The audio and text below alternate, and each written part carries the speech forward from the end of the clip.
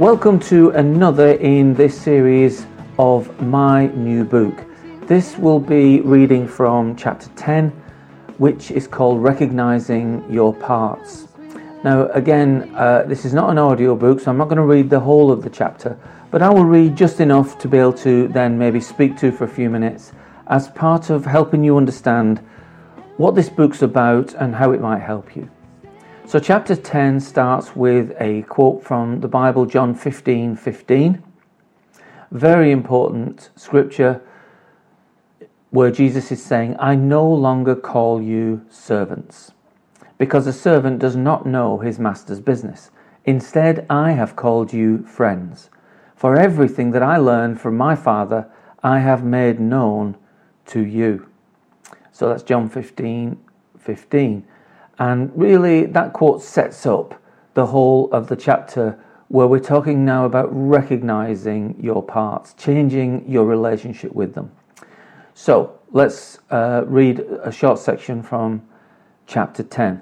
In Mark 4, verse 13, Jesus chooses the 12 of his disciples that will become the apostles. He does this after spending the night in prayer. This is a huge decision because it's only possible for you, me, and any other person to be a Christian because of these 12 people and what they did. In your recovery, you actually have it a lot easier. Your inner disciples or parts are already built into you by design. But you may struggle at first to recognize them. This is partly because of the medical model and the way we are all influenced by it. Remember, you have been told that you are a single entity, confused and inconsistent, broken and so on, and that you need to change and be cured or fixed. The biblical approach says that you are a multifaceted entity, clear and consistent, and you don't need a cure. Now, depending on what your struggle is, you will recognize various parts here. You may not recognize all of them.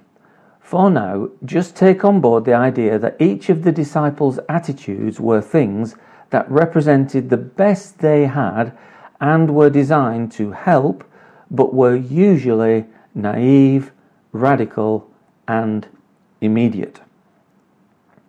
All your parts essentially come from the 4 categories of flock, fight, flight, and freeze.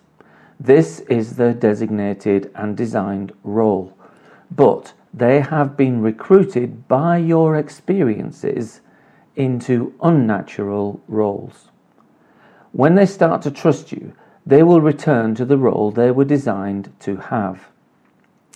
I want you to make your own study of this, but for now, let's take a look at some of the ways the disciples were and how Jesus responded to their behavior and attitudes. Learning about their issues and the way Jesus taught them and helped them to develop is extremely instructional. I find there are broadly 3 ways to convince parts to step back and return control to our core self. They are 1, authoritative, in the form of a strong but not aggressive command, such as in Matthew 26:52, where Jesus says, put your sword back in its place, for all who take the sword will perish by the sword.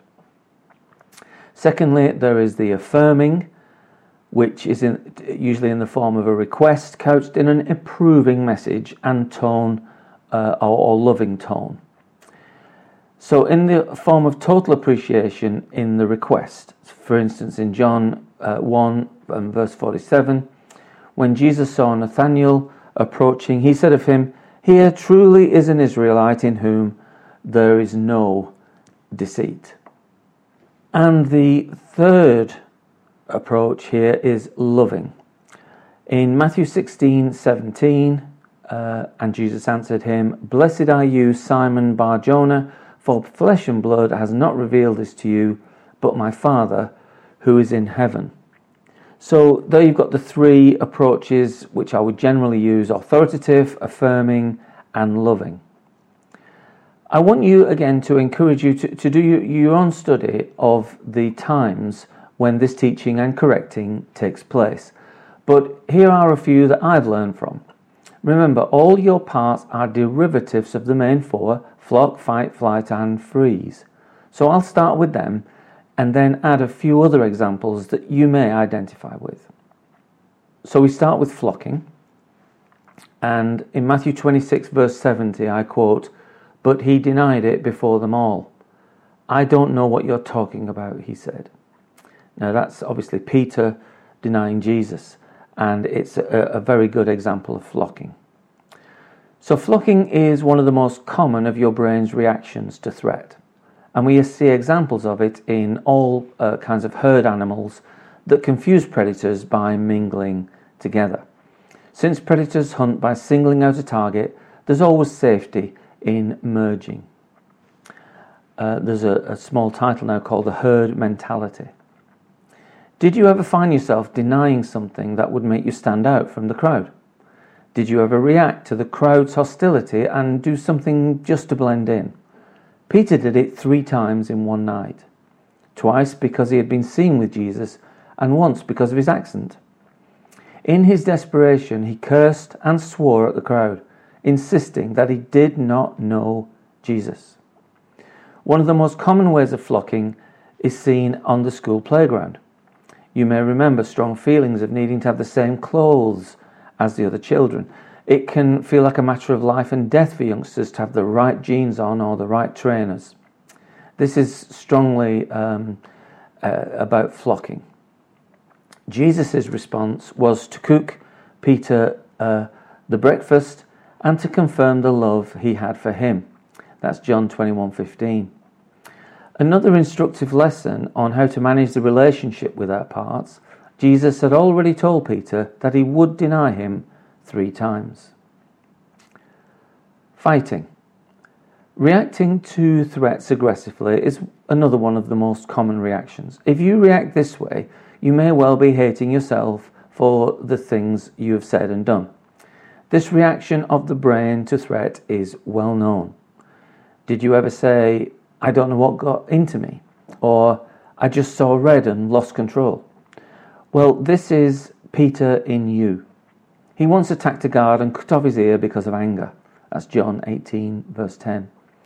What was Jesus' reaction? Well, we see it in verse 11. Again, where Jesus says to Peter, "Put your sword away. Shall I not drink from the cup of suffering the Father has given me?" Amazing quote there, the cup of suffering. Well, first comes the authority in the form of a command. Put your sword back into its sheath.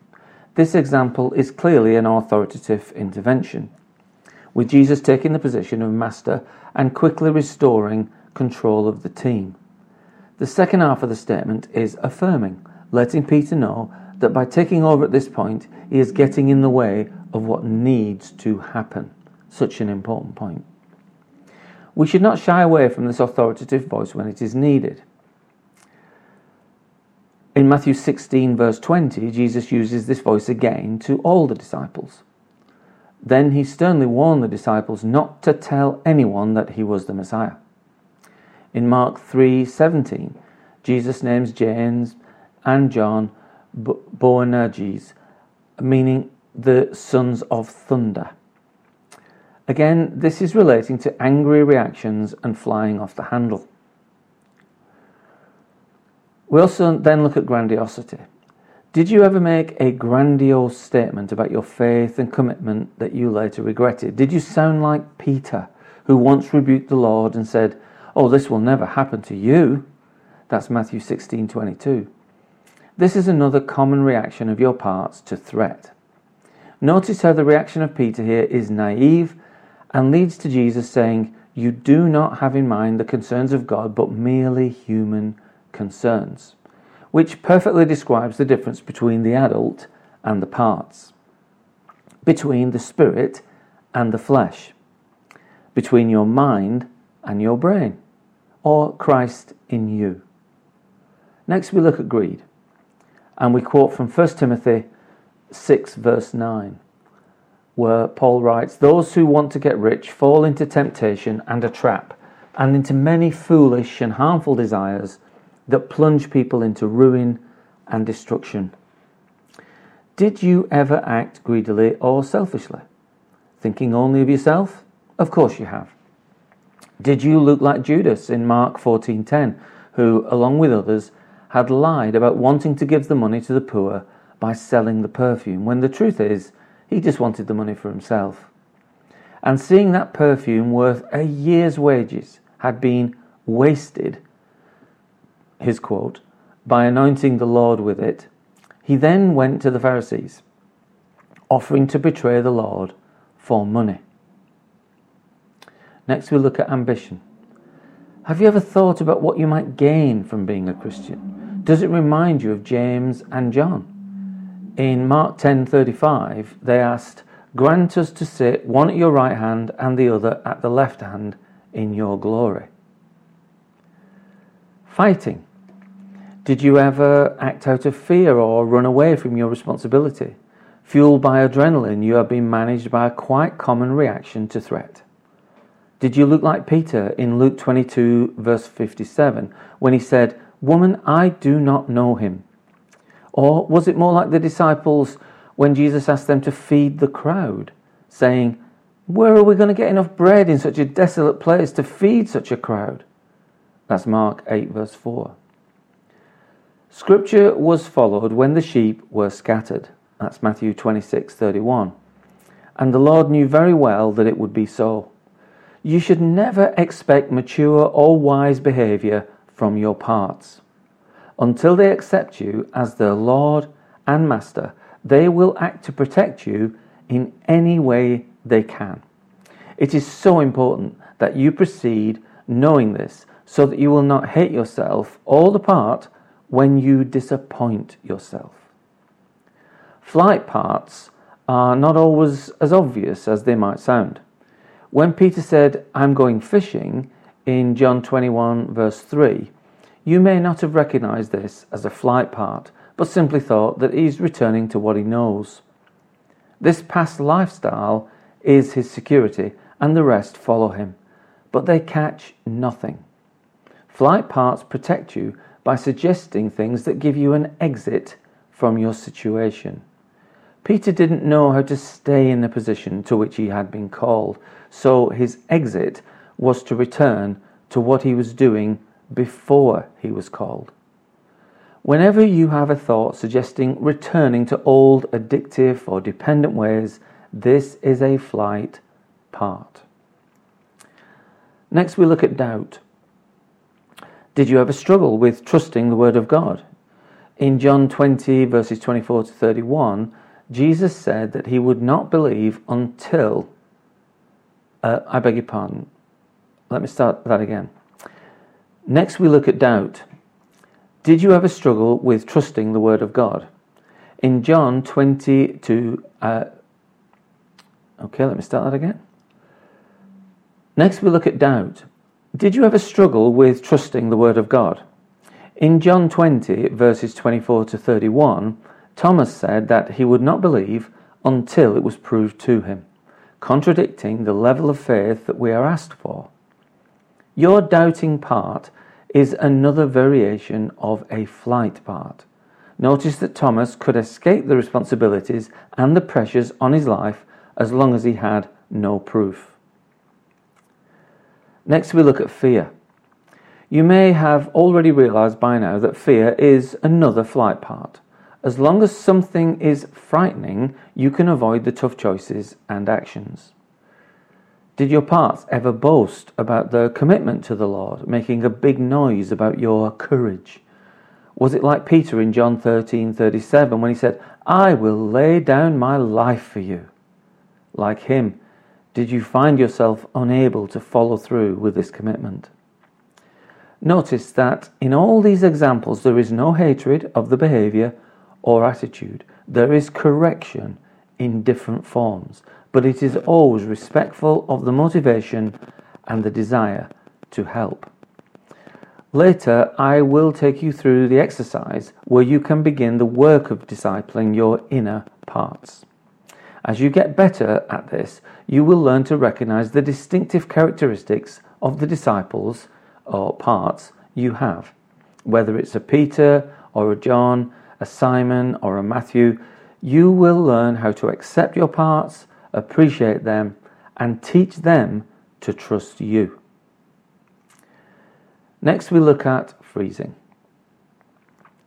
But when he saw the wind, he was afraid and began to sink. He cried out, "Lord, save me."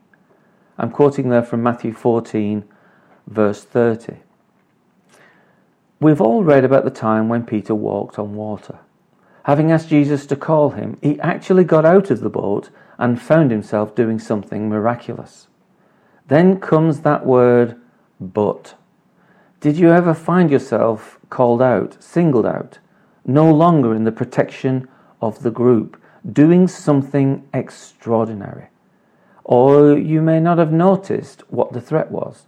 The triggering may seem to come from nowhere. The effect of freezing was there for all to see. He started to sink. He lost the power to do what he was doing. The most typical effect of a freezing part is to stop speaking. Therapists usually refer to this as shutting down. Freezing moments do not always come from miraculous moments. Often, they are a part protecting you from a more obvious threat. As well as feeling unable to speak, freezing parts can prevent you from getting out of bed in the morning, applying for jobs or college, asking for a date. Often, a flight part will protect you in a frozen position by suggesting a return to drink or some other similar unthreatening behaviour. Next we look at shame. And I quote from Mark 10 and verse 41. "And when the 10 heard it, they began to be indignant at James and John." Shame has something of a special place in this order. We all know how debilitating shame can be, but when you think of it as part of you, it is worth developing your understanding of the way this part is often a polarized part, performing a type of balancing out position of other parts. Did you ever become indignant at yourself, or worse, after you have behaved in an unhealthy way? The other disciples did, after they heard a request from James and John to let one of us sit at your right hand and the other at your left in your glory, as we read in Mark 10:37. Well, this will often happen with your parts, one or more parts taking an opposing position, apparently balancing out, or as the therapists call it, polarizing the other part. This often shows up as shame or indignation around your initial weakness. It is particularly important that you recognize this indignation as parts behavior. Do not mistake it for your core self. Your Christ-mindedness would never feel that way. So this example that we're looking at is an example of reacting to parts, which is again quite common. Whenever you have acted in this grandiose way, ask yourself this: how do I feel about this part? If you're feeling ashamed, then you can be sure that this is not your core self, but more likely another polarizing part. Remember always that parts are certain. They believe they know what is right and what is wrong. They also disagree strongly with each other, which is often what polarization is about. Take the time to locate your Christ-mindedness, which is shown by a calm, clear, compassionate state. Speak to each part lovingly from this position. Watch how Jesus creates harmony and restores relationships here by reminding them that they should take any motivation towards being grandiose or lording it over others and translate it to serving everyone. Now, this is affirmative teaching. Here we see the wonderful, appreciative truth the Lord brings. Did you ever feel ashamed of who you were? Did it remind you of Simon when he said to Jesus, "Oh, go away from me, Lord, I am a sinful man." But Jesus said, "Don't be afraid. From now on, you will fish for people." Jesus is showing us how to work with a shameful part. He's saying from now on, which is to say, think more about what's going to happen rather than what has happened already. Talk to your parts this way. Encourage them by what you are heading towards and how you will all be working together. So there's a lot more to chapter 10, and it does go on into instruction, but I think we should stop there, and I'll just speak to what is being said here for a few minutes and help you get a handle on where this book is heading.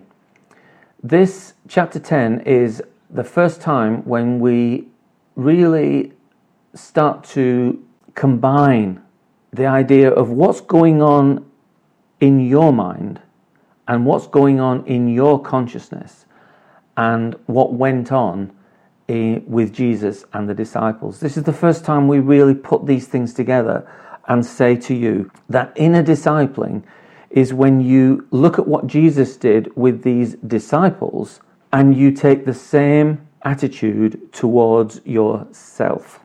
And you can only do this by what we talked about already in the book, which is to take the observer position, to understand yourself in a multifaceted way, and so on. Hopefully you've heard all of that and you're ready to listen to this, because this is where the rubber hits the road when we start talking about what is this practice based on.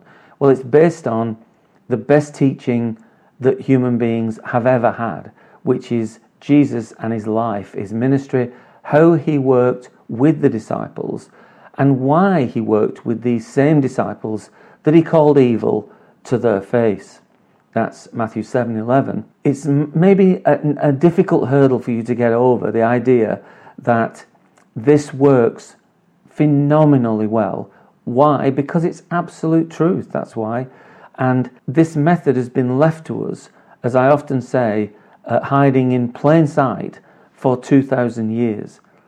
When I explain to you, as this book does, that you can work with yourself in exactly the same way that Jesus worked with the disciples, it opens up a whole new level of understanding, method, practice, and biblical approach that maybe you've ever heard of before. Let's go through the writing. I think one of the main parts to talk about, because I often flip between both the Bible and what neuroscience has shown to be correct in the Bible, and is now evidence-based. And this is one of those occasions, because what we're saying is we can itemize the way that parts are recognized, how to recognize the parts in yourself. And I've drawn up these three ideas which generally cover the way parts behave. In other words, that you should look for the naive, the radical, and the immediate in the behavior, as well as saying that they're always certain about something. They've always got an agenda.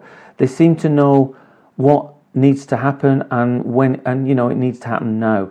So look for those things in your attitude and your state, and you'll learn to recognize your parts, when your brain has taken over more quickly. So authoritative, affirming, and loving are the three ways that I'm recognizing Jesus in teaching the disciples, in correcting them and leading them. And so again, you can do your own study on this. I've given you scripture around where I see these examples. Again, as the threats and the difficulties come into your life, look for your attitude shifting away from things like compassion and calmness and clarity and confidence and courageousness, and towards things like complete certainty that something needs to happen now, something like approaches that are naive or radical or immediate. Well, what do we mean by those things? Essentially what we mean is this, that look for naivety, in other words, a level of wisdom that usually you would be far more wise than this. It may be something that appears like a good idea for the next hour or so, but really it's going to be a disaster. Well, that's naive. Or thinking that you can just bully someone and shout at them or something. These are naive ideas, right? Look for that in your behavior and then start to work with that part. Radical means basically it's not a simple solution, but is an out of proportion solution. I always give this same example. I say, when a very young child, learns that an adult is not to be trusted, then they will generally develop an attitude that says, I don't trust any adults. Now, not trusting any adults, because one adult isn't to be trusted, is what we call a radical strategy. And those are the kind of things that we're looking for. Look for radical strategies in your parts. Immediate, I think, speaks for itself. It's when you see an idea flash into your mind, or a temptation, or some kind of motivation, a feeling that says, this will be a good idea. But you know very well it's only a good idea in this second. I mean, a classic example is telling a lie, for instance. A lie might get you out of trouble in that second, but it's a disastrous strategy. Or, taking drugs, getting drunk, having an outrageous gamble. Whatever it is that you're afflicted by, whatever it is that you find difficult, you will see the immediate in that strategy. And that's how you know it's a part. Your Christ-minded attitude will never work naively in a radical way or in an immediate way. We then talk about, as I say, the authoritative, the affirming and the loving as attitudes that Jesus had towards the disciples. And again, I give you scriptural references here, and I want you to understand that these, generally speaking, these three cover Jesus' strategies in working with the disciples. And you can use the same strategies working with yours. I then give examples of what you should be looking for, as your parts are derivatives of the four parts. So let me say what that is a little bit. Essentially, what has been understood as the three main reactions or parts that your brain has, which are, generally speaking, flocking, fighting, flighting, and freezing. We pretty much heard of those. There's certainly the fighting and flighting, or running away. They're well known. Flocking and freezing are less well known, but flocking is the least serious. Freezing is the most serious, and they're well known in therapy fields. Now, the point that IFS and that neuroscience has made is that all of your parts that are reacting to trauma in your life are all derivatives from those four. In other words, you will recognize that no matter what they tell you to do or have you thinking or saying, that they will easily be traced back to one of those four, and that will help you understand them. So we give examples here of flocking through the herd mentality, and we also talk about fighting, of course, and give examples of this. But we also give little sub menus as well, like grandiosity and shame. Greed is another one. Again, look out for these things. Look out for things like ambition, fighting, and things like doubt, for instance. That's another thing to look out for. Fear, of course. And I give examples of these to say this is how to recognize these parts and start to work with them. Now, as we go on in the book, we will offer really good examples of how to work with these parts once you recognize them fully. But let's mention shame a bit, as it does have in it a complication. I think shame is a whole subject in itself, because the part, one of the things the part is certain about in a shameful part is that you yourself are what's wrong. Not what you did, not what you said, not the consequences, but who you actually are. So this is one of the most difficult things to deal with. And it brings about an idea, which is quite a therapeutic idea, which is called polarizing. And let me explain it first as a therapist, and then we'll go on to talk about how it works out in the discipling. As a therapist, we understand polarizing parts as a form of unhealthy balancing. It's often easiest to just give you an example of this. Let's say I would always go to alcohol because that's the most obvious example. If you've ever got horribly drunk and said some things you shouldn't have done or done some things you shouldn't have done, and you wake up the next morning and you feel horrifically ashamed of yourself, that is a part of you that is polarized to the drinking part. So you can see how those two parts balance themselves out. The drinking part has you behaving that way, and the shameful part has you attacking yourself for doing so, therefore rebalancing you.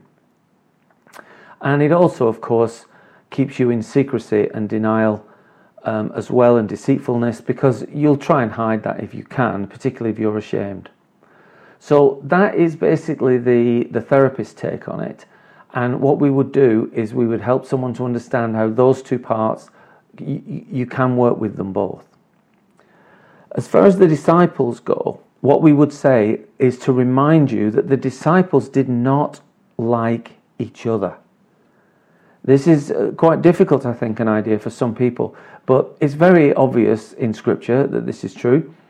The best example, of course, the strongest example would definitely be Levi, who became Matthew. He was a tax collector, and I assure you the other disciples would have hated him. They would have been totally confused by the idea that Jesus would include him, and it would have been a very difficult relationship between him and the rest of the disciples. Remember that there were activists in the disciples, people who walked around with swords and just wanted to kill the Romans. So imagine how they felt about a brother Jew who was working with the Romans. There are other examples about indignancy and so on, but basically they disagree strongly with each other, and that's a form of polarization. So remember that whenever you start to identify these parts, and we're getting to that stage now where you're starting to recognize yourself in a triggered state, and in biblically this would be a portion of Scripture where the disciples start to take over. You know, they're not following the Lord's teaching, they're saying, oh, I know best, we'll do this, we'll do that. Well, that's what you're starting to recognize in yourself. And so as you do that, the next step is to learn and to give names to those parts of you that you might start to call Peter or Matthew or John or James. You might start to recognize them and give them names. And that way you start to really identify with the idea of inner discipling. Okay, well that's all for now. Next time we're going to look at chapter 11 and take us on further into the book. So thank you once again for taking the time to listen to this. I do hope that you got a lot out of this. I will put a link in the description for my YouTube channel so that you can also take the time, if you want to look at the different series on that channel. Be blessed. Bye for now.